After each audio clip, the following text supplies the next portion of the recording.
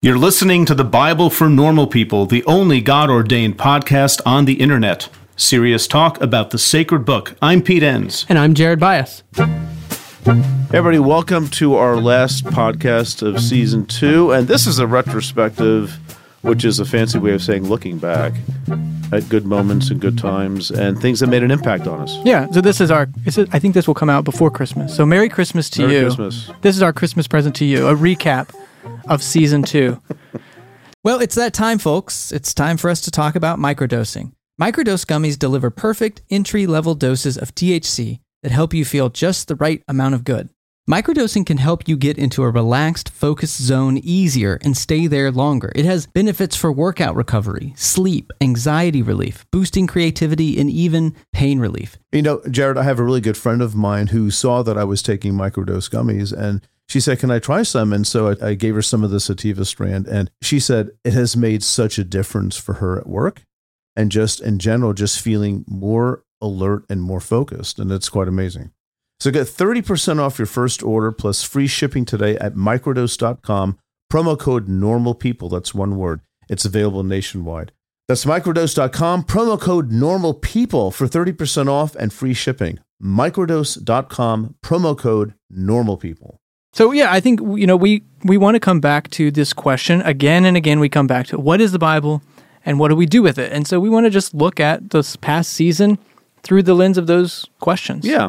And one of the first things that sticks out in my mind is something I said, I think, in probably the first season around this idea that all theology has an adjective. There's a perspective.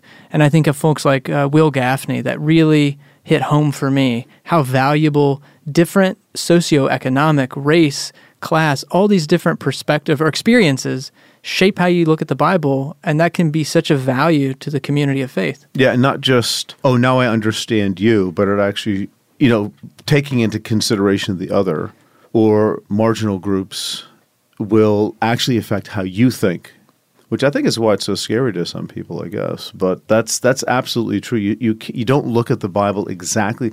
Even if you don't agree with everything somebody says, you don't look at the Bible again the same way. And that's a huge thing, and I think a very, very positive thing for the church in general to sort of embrace. Yeah, were there other podcast guests that we had that did that for you, that helped you see the Bible from a different angle, a different lens? Well, I think language is big, and Jonathan Merritt was on about, the use of sacred words and making words sacred again and using just different language that people can reconnect with the Christian faith rather than the old words that have lost their meaning. And that struck me too, because that is basically the history of the Bible really is already functioning in that world where when you translate from one language to another, even before the time of Jesus, or when times change and cultures change and you need to update is not the best way to put it, but you need to contextualize the language of the Bible so it means something to others. That's just the way it's always been done. And there's a Bible translation out there. I just won't name it, but in talking about Romans chapter 3 and how Paul is talking about language of like atonement, and this translation boasts about how they're not caving into culture. They're using good words, good biblical words like propitiation.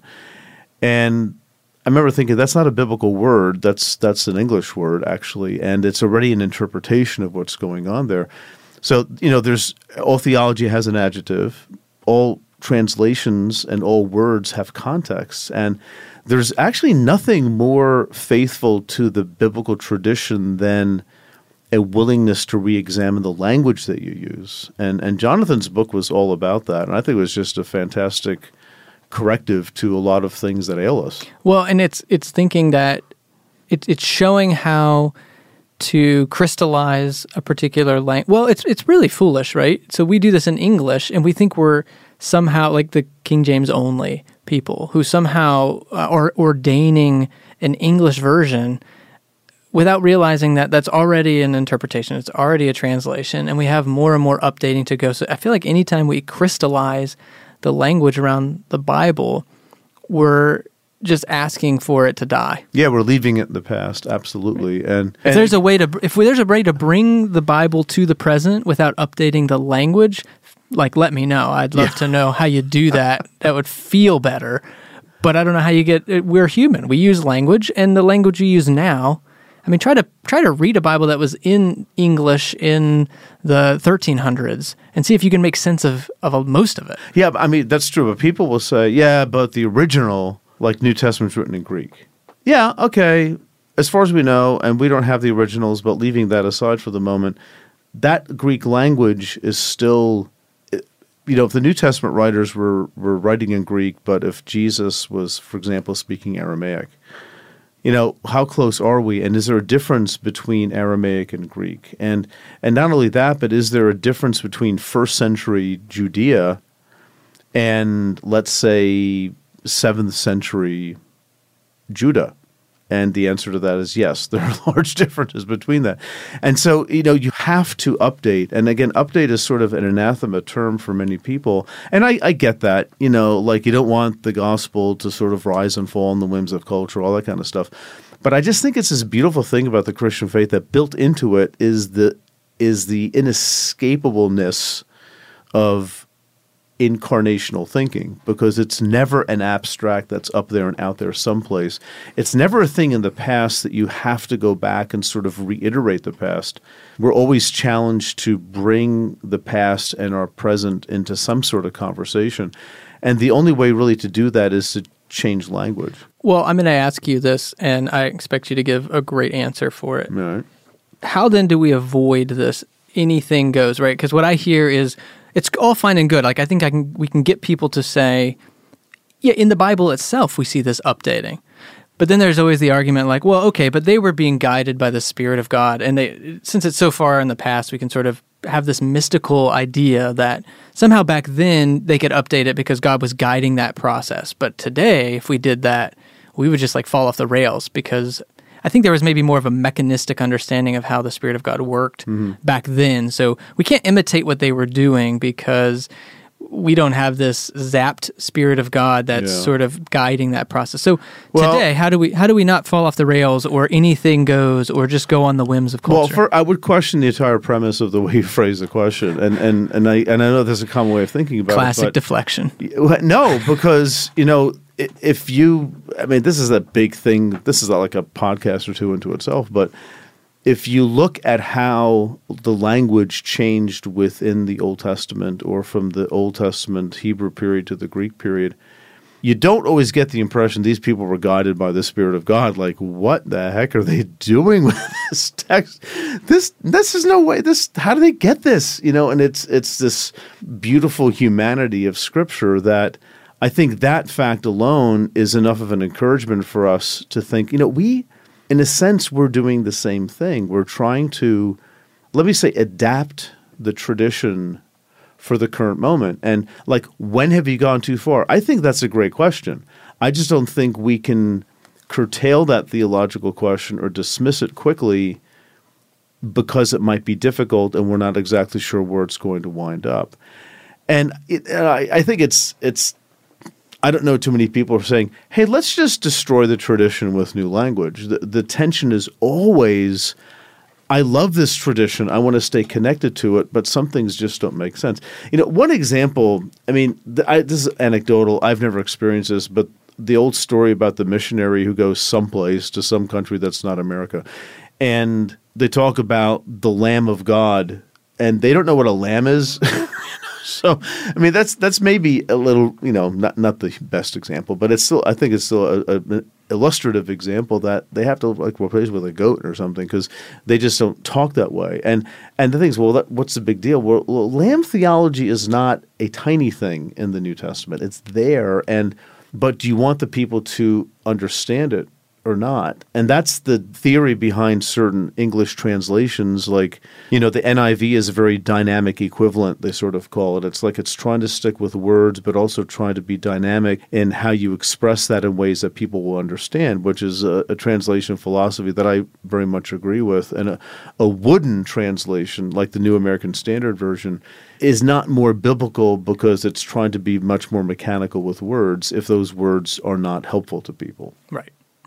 And that's why I just think, this is, so talk about perspectives.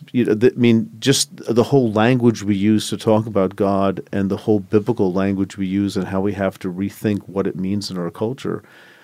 It's Christianese, right, Jared? Like it's all over the place, and it means nothing to people. Like righteousness, redemption, even salvation. We take these things for granted.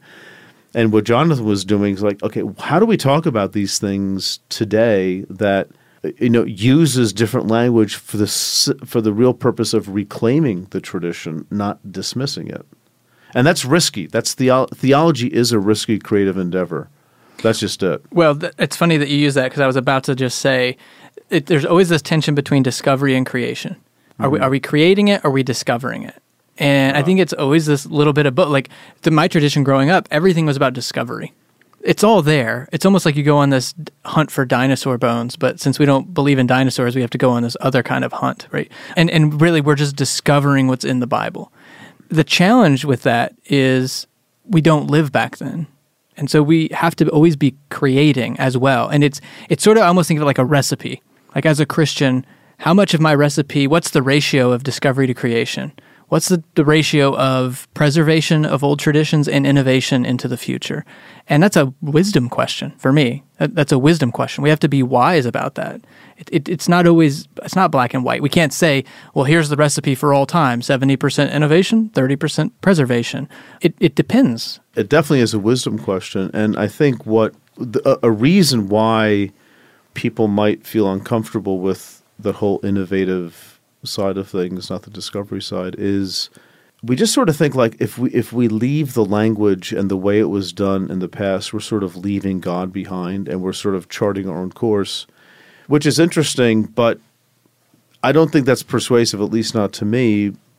What if God is out in front of us, and what if we sort of see that kind of thinking already in the Bible? Like God is out in front of the people where ways of thinking that are in the biblical tradition are rethought and massaged, and in some cases pretty radically rethought because times and circumstances change. And that's much more than simply saying, well, you're letting culture or time dictate what God says. Well, no, but just the way language is set up. And maybe what if God is actually a part of that process somehow, and it's okay just to try your best and to explain this scripture and this tradition as best as you can when and where you live? What if God is bigger than the Bible and is also in culture?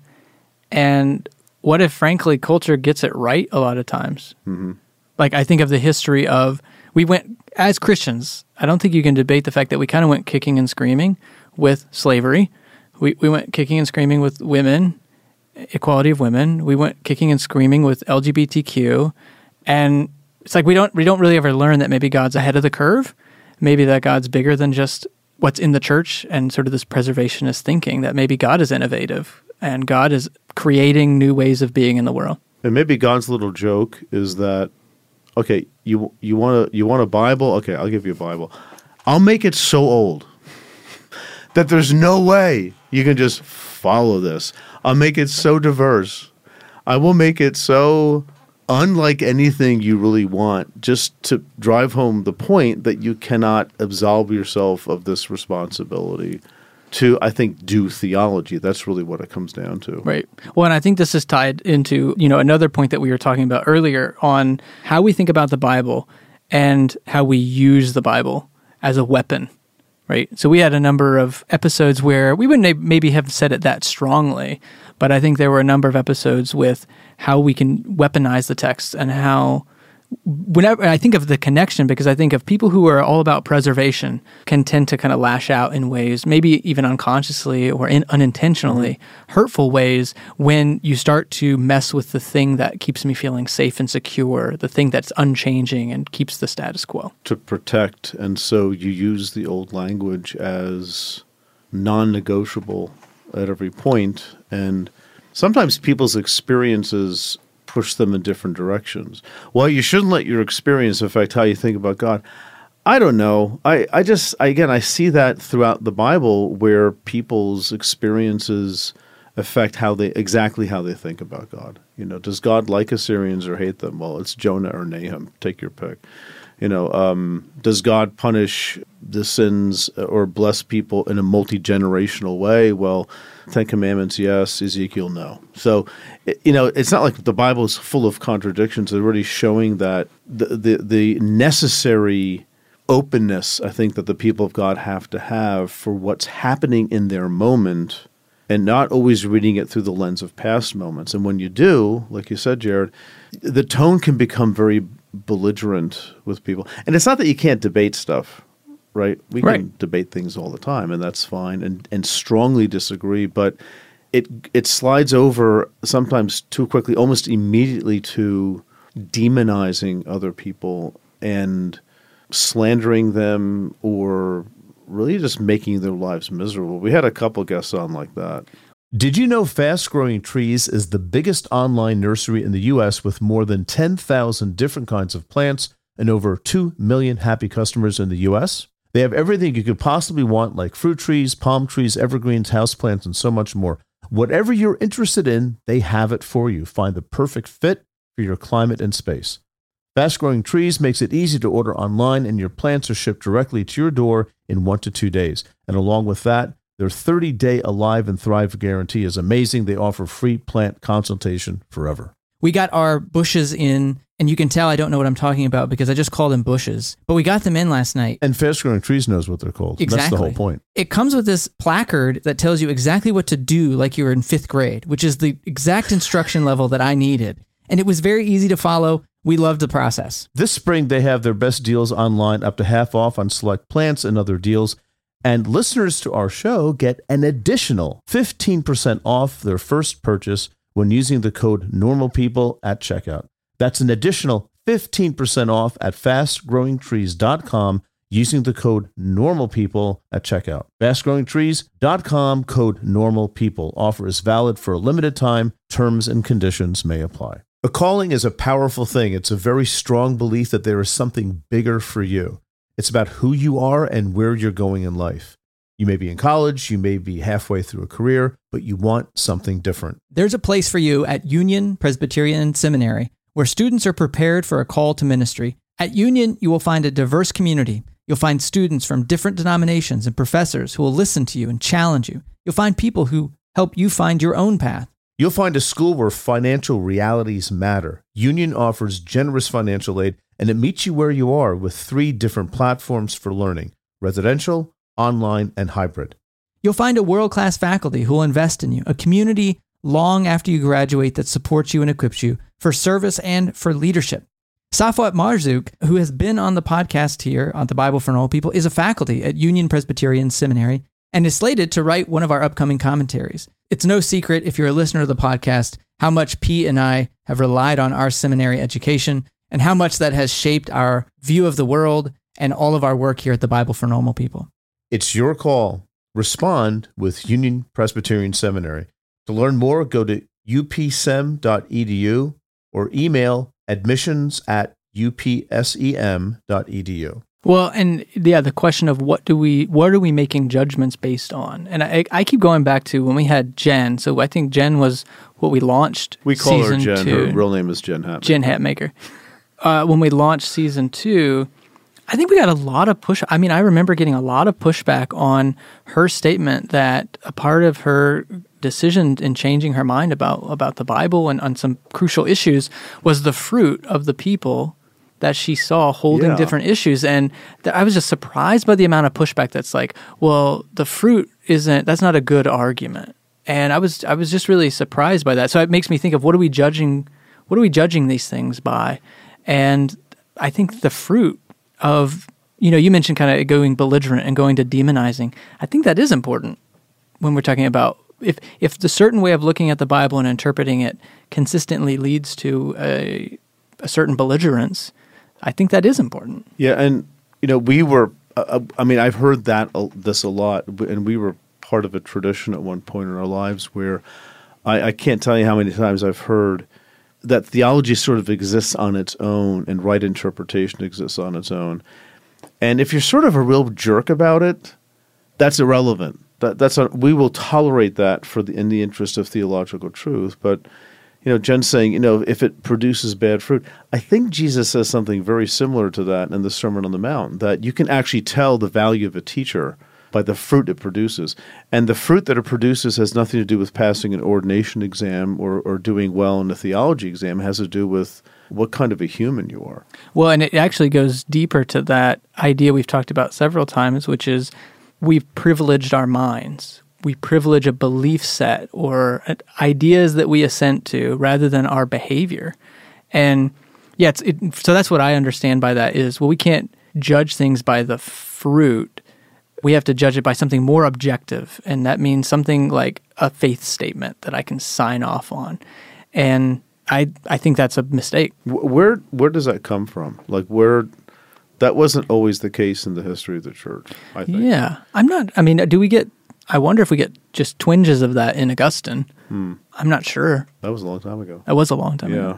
But definitely in the modern period. But I think, definitely the modern period, because I think for those of our brothers and sisters who might be prone towards reactive belligerence, I don't think they're getting it from Augustine. I think they're getting it from a more immediate setting, and we're just in a state of watching your borders really carefully, and I have my own pop analysis of that, which may be 1/10 true, but I think a lot does go back to the 19th century and Darwin and biblical archaeology, which sort of made the Bible less special in a way, But why are the borders, even that though, even if we were about borders, why are the borders we're drawing about certain beliefs and not behaviors? Why are we not we're all about boundaries and ours is not committing adultery? That's the thing that we hang our hat on. You don't see a lot of behavior-based boundary making. It is still this belief set making. The intellectual system, right. I guess. Yeah. Again, more pop analysis, which Reformation historians will probably want to beat me senseless, but not in a belligerent way, in a kind way. But, there are elements in the Protestant Reformation that coincides with the rise of science and analysis, and to know something is to analyze it, and you can do that with the biblical text as you can with the physical world. And one thing that Martin Luther did, which doesn't always get the press that it deserves, is he sort of brought the German language together where people could actually start reading the Bible, because he translated into German and not just Latin for people, because he wanted people to read their Bible. And many people connect with that, things like the rise of the German universities and the study of the Bible, which then becomes an object of analysis in science, and that has a hold on European and then American thinking. And then there's a reaction to that, which we typically call fundamentalism of the 19th century and early 20th century, which is fueled by the same notion of analysis and getting the right answer from this text. In other words, it's entirely an intellectual battle. Hey, normal people, Pete here. Just a quick break. First, if you like what we're doing, please rate us on iTunes. I could back that up with plenty of Bible verses, but there's just no time. Also, consider supporting our work at Patreon for as little as $1 a month, cheaper than the price of a very bad cup of coffee. You'll have access to videos, early announcements, book clubs, an active Slack group of kindred spirits, and more. And that's patreon.com/The Bible for Normal People. Finally, a huge thanks to our producers group at Patreon. They get on calls with us and give us great feedback. If you like what we're doing, thank them. If not, just blame Jared. So thank you to Logan Jansen, Matthew Tringali, Christopher Lake, Josh Hamilton, Kevin Marshall, Robert Cochran, Tyler Tankersley, Robert Auth, Austin Hill, and Patrick Antos. We couldn't do what we do without you. Now back to the podcast. And even the bad guys, the quote liberals, who were like amazing, wonderful human beings, that was immediately discounted. And on the other side, the Orthodox people, in terms of their beliefs, their behaviors were discounted. Like, we don't care how nasty they are. We know they're right. They're on our side. And I've experienced, as you have too, Jared, many, many times, belligerence is ignored in the interest of an intellectual system. And, the more I think about that, the more absurd it is to me. It just that just doesn't sound Jesus-y to me. I'm sorry. So we use the Bible against others, and who hasn't done that on some level? But a couple of guests, Trey Pearson and Jen Hatmaker especially, were very articulate about some of those things, and Brian McLaren too. About weaponizing the Bible, as only Brian can say that. It's just it's true. And that's not good Orthodox faithful theology. That's very disruptive and divisive. I think you can extrapolate from that also. It's tied to how we see God. Is God there to confirm everything we already believe and to protect, or is God there to critique what we believe, to push us out of our comfort zone, to challenge us? And so one of the things I appreciate about the prophetic tradition and the prophets is it sets up a God who isn't there just to protect our boundaries, but to challenge that and to say, hey, you've co-opted me in this process and now are using the temple rituals, or you're using the priestly class that we've set up here, or you're using the monarchy to now oppress people, and that's not okay. And I always go back to Joshua. I think it's Joshua 5, where I think it's Joshua who comes up and got done with his battle, and there's this random person there, the angel of the Lord says, "Which side are you on?" And the angel says, "Neither." And I love that. It's like neither. I think we need a neither theology where God's not on my side or your side. There's because a book title. That's right. You're already assuming a divide, and us versus them. And I think this God is the one who says neither. And that's an unsettling thing. Well, what people will point out, though, and I think this is something to consider, though, is that there is insider-outsider language in the Bible. You find it. I just skip those parts. You skip those parts. But first of all, I think it's okay to skip those parts. But even so, that suggests us, again, this diversity in the Bible. And it's not like you have to get to the New Testament for Jesus to fix it. You have that discussion already happening in the Old Testament.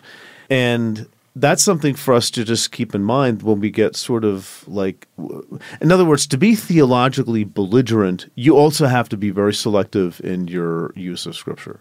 And is there room for God to act in ways that are so outside of our frame of reference, we just want to call it heterodoxy or heresy? And again, I don't want to say this is an easy equation, but that's sort of what they said about Jesus and Paul. Right. I mean, it's hard to escape some of the tectonic shifts in thinking that you see in the New Testament. It's not against the Old Testament. These guys were Jews, but they still said things that rightly got people riled up and that were not consistent with biblical teaching. Circumcision, yeah, if you want to. Dietary restrictions, yeah, not really.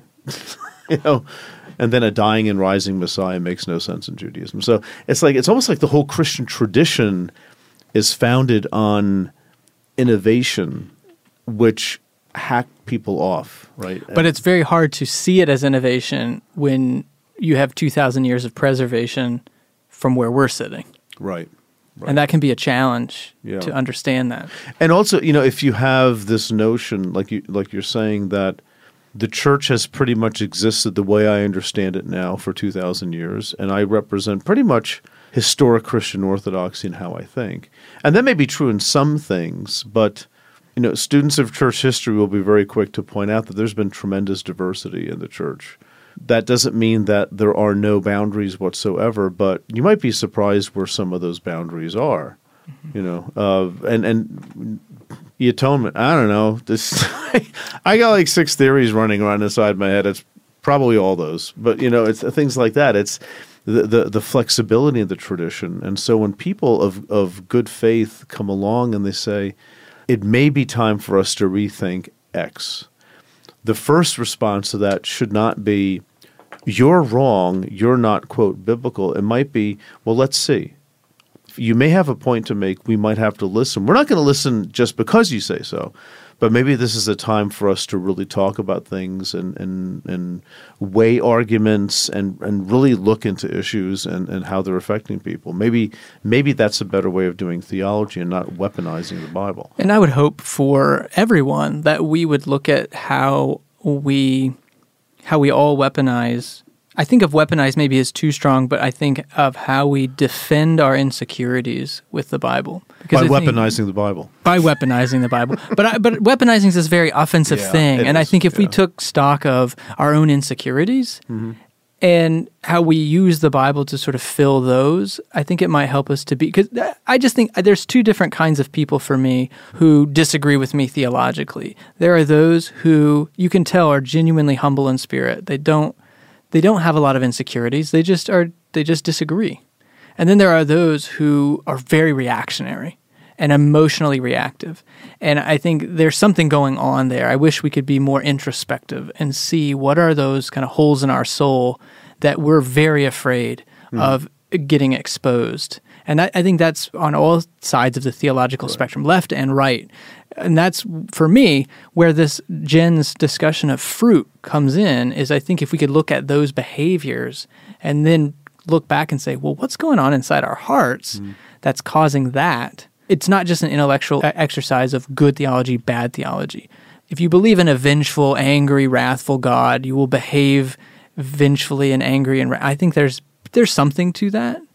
But there's also, I think it's more complicated than that. Yeah. Well, I mean, there's two groups that you mentioned. I think the first group contributes to theological engagement.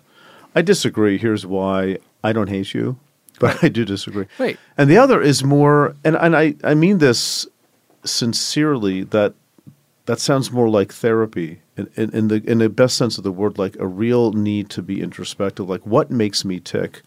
Like, why? And this is something, I learned years ago, and I by no means have mastered it, but I think about this a lot. When I'm quickly triggered and jump to anger real fast, I've learned to say, what problem do you have? Like, what is making – it's not that person that's making me angry.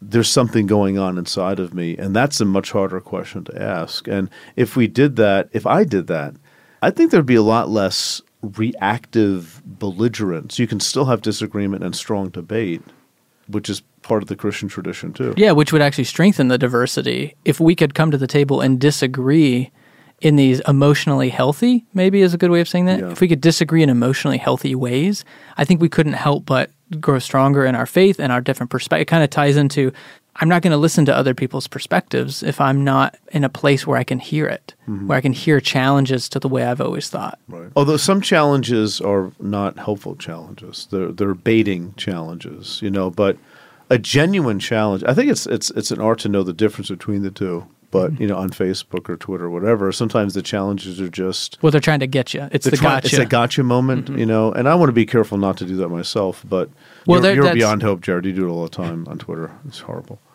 Anyway. Our bodies come in different shapes and sizes, so doesn't it make sense that our weight loss plans should too? That's the beauty of Noom. They build a personal plan that factors in dietary restrictions, medical issues, and other personal needs so your plan works for you. Noom doesn't restrict or shame when you want to treat yourself. Their flexible program focuses on progress instead of perfection. You don't have to give up carbs or anything. And with their daily lessons, you can learn something new about your food choices every day. After just a few days of using the app, I learned how to recognize cues for overeating and how to choose the right foods to feel full. Stay focused on what's important to you with Noom's psychology and biology-based approach. Sign up for your trial today at Noom.com. That's Noom.com. And check out Noom's first ever cookbook, The Noom Kitchen, for 100 healthy and delicious recipes to promote better living. Available to buy now wherever books are sold. So, okay, listen, let's, there's another thing too that, here at the Bible for Normal People, one reason we started the podcast was to allow really smart people who have studied stuff for a long time sort of bring that to people who maybe don't go to seminary or didn't go to seminary or anything like that. But it's like really interesting, and it can actually very positively affect how you look at your faith, how you look at God, stuff like that. So, stuff like, I mean, archaeology, for example. We had Cynthia Schaefer Elliott on early in the season, and it just really struck me how looking at the material culture, not texts, but material culture that archaeologists look at, you can see the importance of women in everyday life in Israel that you will not pick up on from reading texts. That it's not that just they were written by men. I think that's not the strongest critique. It's that they were written for a particular political and religious, I don't know, what's the word I'm looking for? I don't want to say agenda, but it's more like there's a structure they're trying to build that's theopolitical. And, men were pretty much in power, right? I mean, this is the ancient world. But I don't think I'm not sure if Israelite men farming would say, "Don't talk to me, woman. You're a female," and God says you're less of value to me. It's like, yeah, honey, can you do all we won't survive without each other, right? And that's the kind of thing that she brought out, and I thought that was just really, really valuable, how there can be a conversation even between the material culture and the textual witness, which is not designed to tell you, like, what was everyday life like? What was your average Israelite doing, in the 7th century BCE? And it, might not be reading Deuteronomy or something. Well, I appreciated, we had a number, I think, of Mark Smith was another one that painted this picture. And one of the pictures I like is, growing up, I had a sense that the ancient world was very different than the world today in terms of how people believed. Like, somehow they were all amazing believers in God. They were all they all had access to God in these ways. And then to hear like Cynthia Schaefer Elliott or Mark Smith talk about, well, there's kind of the adopted religion. There's like the elite religion, or the one that gets published. The official religion. The official religion. And then there's what actually was happening. So it's like 300 years from now, people only had access to sermons from prominent pastors and sort of tried to construct what it was like to be an average Christian in America. It's like, well, they're going to get a very skewed picture of that. So I appreciate it. It actually relieves me of the pressure to kind of be like that. It's like, well, the average person wouldn't have been like that. They would have had, like with Cynthia Schaefer Elliott, like they probably would have had mini gods, little statues. Of course, if you can't have kids, what does it hurt to pray to the fertility goddess? Right. And it just humanized the scene for me. For me, it's analogous to how we think of Christmas. If you had archaeologists digging up, let's say, official church documents about Christmas time 3,000-4,000 years from now, and there'd be prayers, and there'd be Mary, and there'd be Jesus, and there would be all sorts of things, maybe wise men, whatever, and this is what we talk about. This is part of our pageants or whatever. And if that's all they knew, that's fine, but they dig a little bit further, and there's this thing called Black Friday that starts and they're going shopping right away. And who the heck is Santa Claus and Frosty and Rudolph? It's like, the popular religion, so to speak, is not the official religion. And even, those people aren't really religious. I don't know. I know a lot of people who are actually Christians who love Rudolph, or love Frosty, or, Christmas trees with blinking lights on them or things like that. It's just the official religion and the down-to-earth religion is different. And, the fertility goddesses, like you mentioned, there's a reason why thousands of clay figurines, which probably represent the fertility goddess Asherah of Canaanite religion, were found in 7th century Judah. Not like 1500 BC Judah, but 7th century Judah. And it's like, well, that's why the prophets were complaining all the time, because these were sinners. And yeah, I guess maybe that's why they were denouncing them, but I can't imagine for these people to say, let's rebel against Yahweh. It's just, this is how you do religion in the ancient world. You have little figurines, and Yahweh is maybe our supreme God, but the others can't hurt. They might help a little bit because, my neighbor's got great crops and they sacrifice to Asherah. Have no other gods before me. Okay, how about next to you, or like walking 2 steps behind you? Can we just do this? And what would we do in that ancient world? Would we be like, we're going to get the Bible right? No, we'd be right in there with the farmers and the. Well, I mean, I think if you not to abstract too much, but it's sort of like I think I've heard this before. Like, well, yeah, we trust God, but hey, the 401k can't hurt either, right? So it's like, yeah, trust God with your future. And so we have that, again, it's sort of that official religion. We have the things that we talk about, but then very practically, we have these other syncretistic ways of living in the world that are just practically, for them, that was a practical thing. If you want fertility, you want good crops, then yeah, what does it hurt to have this backup practice? And I think we have those. They're just more abstract within sort of a capitalistic society. There's the ideal, but then there's the actual concrete world that we live in. And the thing for me with these podcasts and just I guess it's probably the older I get too, is there's something really comforting about not trying to be that ideal version and having a view of God that says, hey, it's okay. Mm-hmm. It's okay. Yeah. Like, we're doing the best we can. There's always going to be the Asherah. There's always going to be the 401k. There's always going to be something in our culture that is there. And that's hard to hear if the Bible is this, let's say, bit of revelation that gives you the pure religion, which it sort of does, but it has to do with how you treat widows and orphans and how you're just to other people. That is sort of the pure religion, to love the Lord your God with your heart, soul, mind, and strength, and your neighbor as yourself. I mean, I do think that is a distillation of biblical teaching. It's Old and New Testament. Jesus harps on it, right? But if you think of it as that, everything there is equally ultimate. Everything in there, there's no theological discernment needed. You just do all that it says. Unless it's really crazy, like stoning a rebellious teenager in Deuteronomy. But some people find a way around that. But, it's the official religion, so to speak. It's like, it's so messy in the Bible. It's almost like it's God's way of saying you might have to think through some of this stuff yourself. And what you do now concretely on earth right here at this moment, it may not look exactly like that official religion, but there you have it. Well, it makes me think of the French philosopher Jacques Derrida, because he talks about justice, and he distinguishes between kind of justice with the big J and justice with the little j.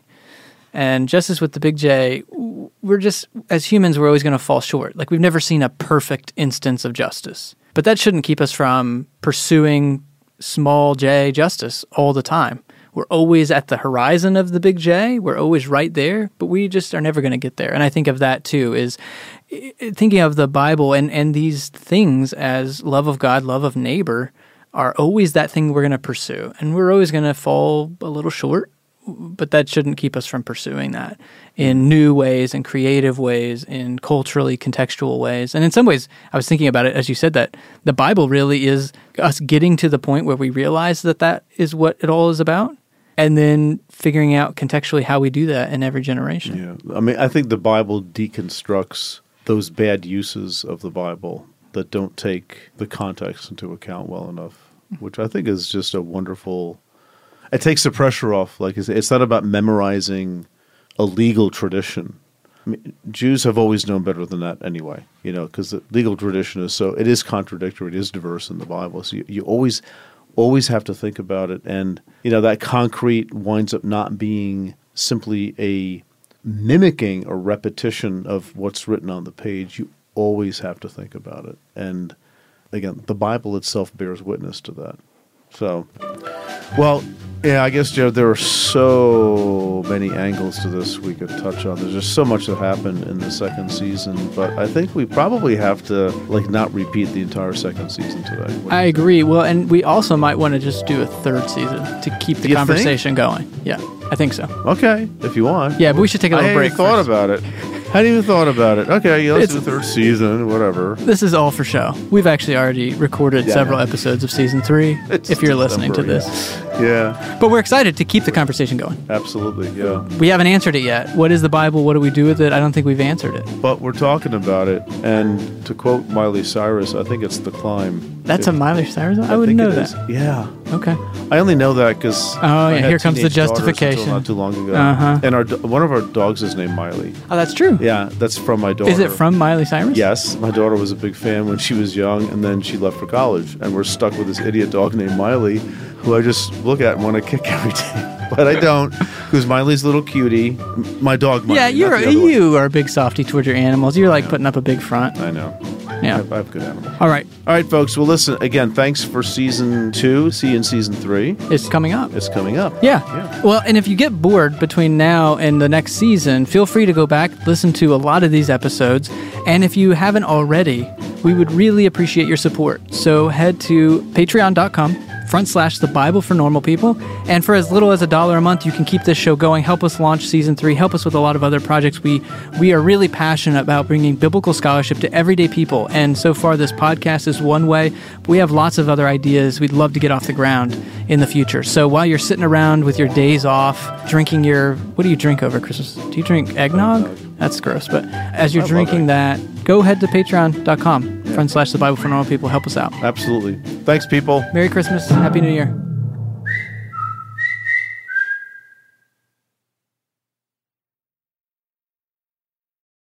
Without the ones like you, who work tirelessly to keep things running, everything would suddenly stop.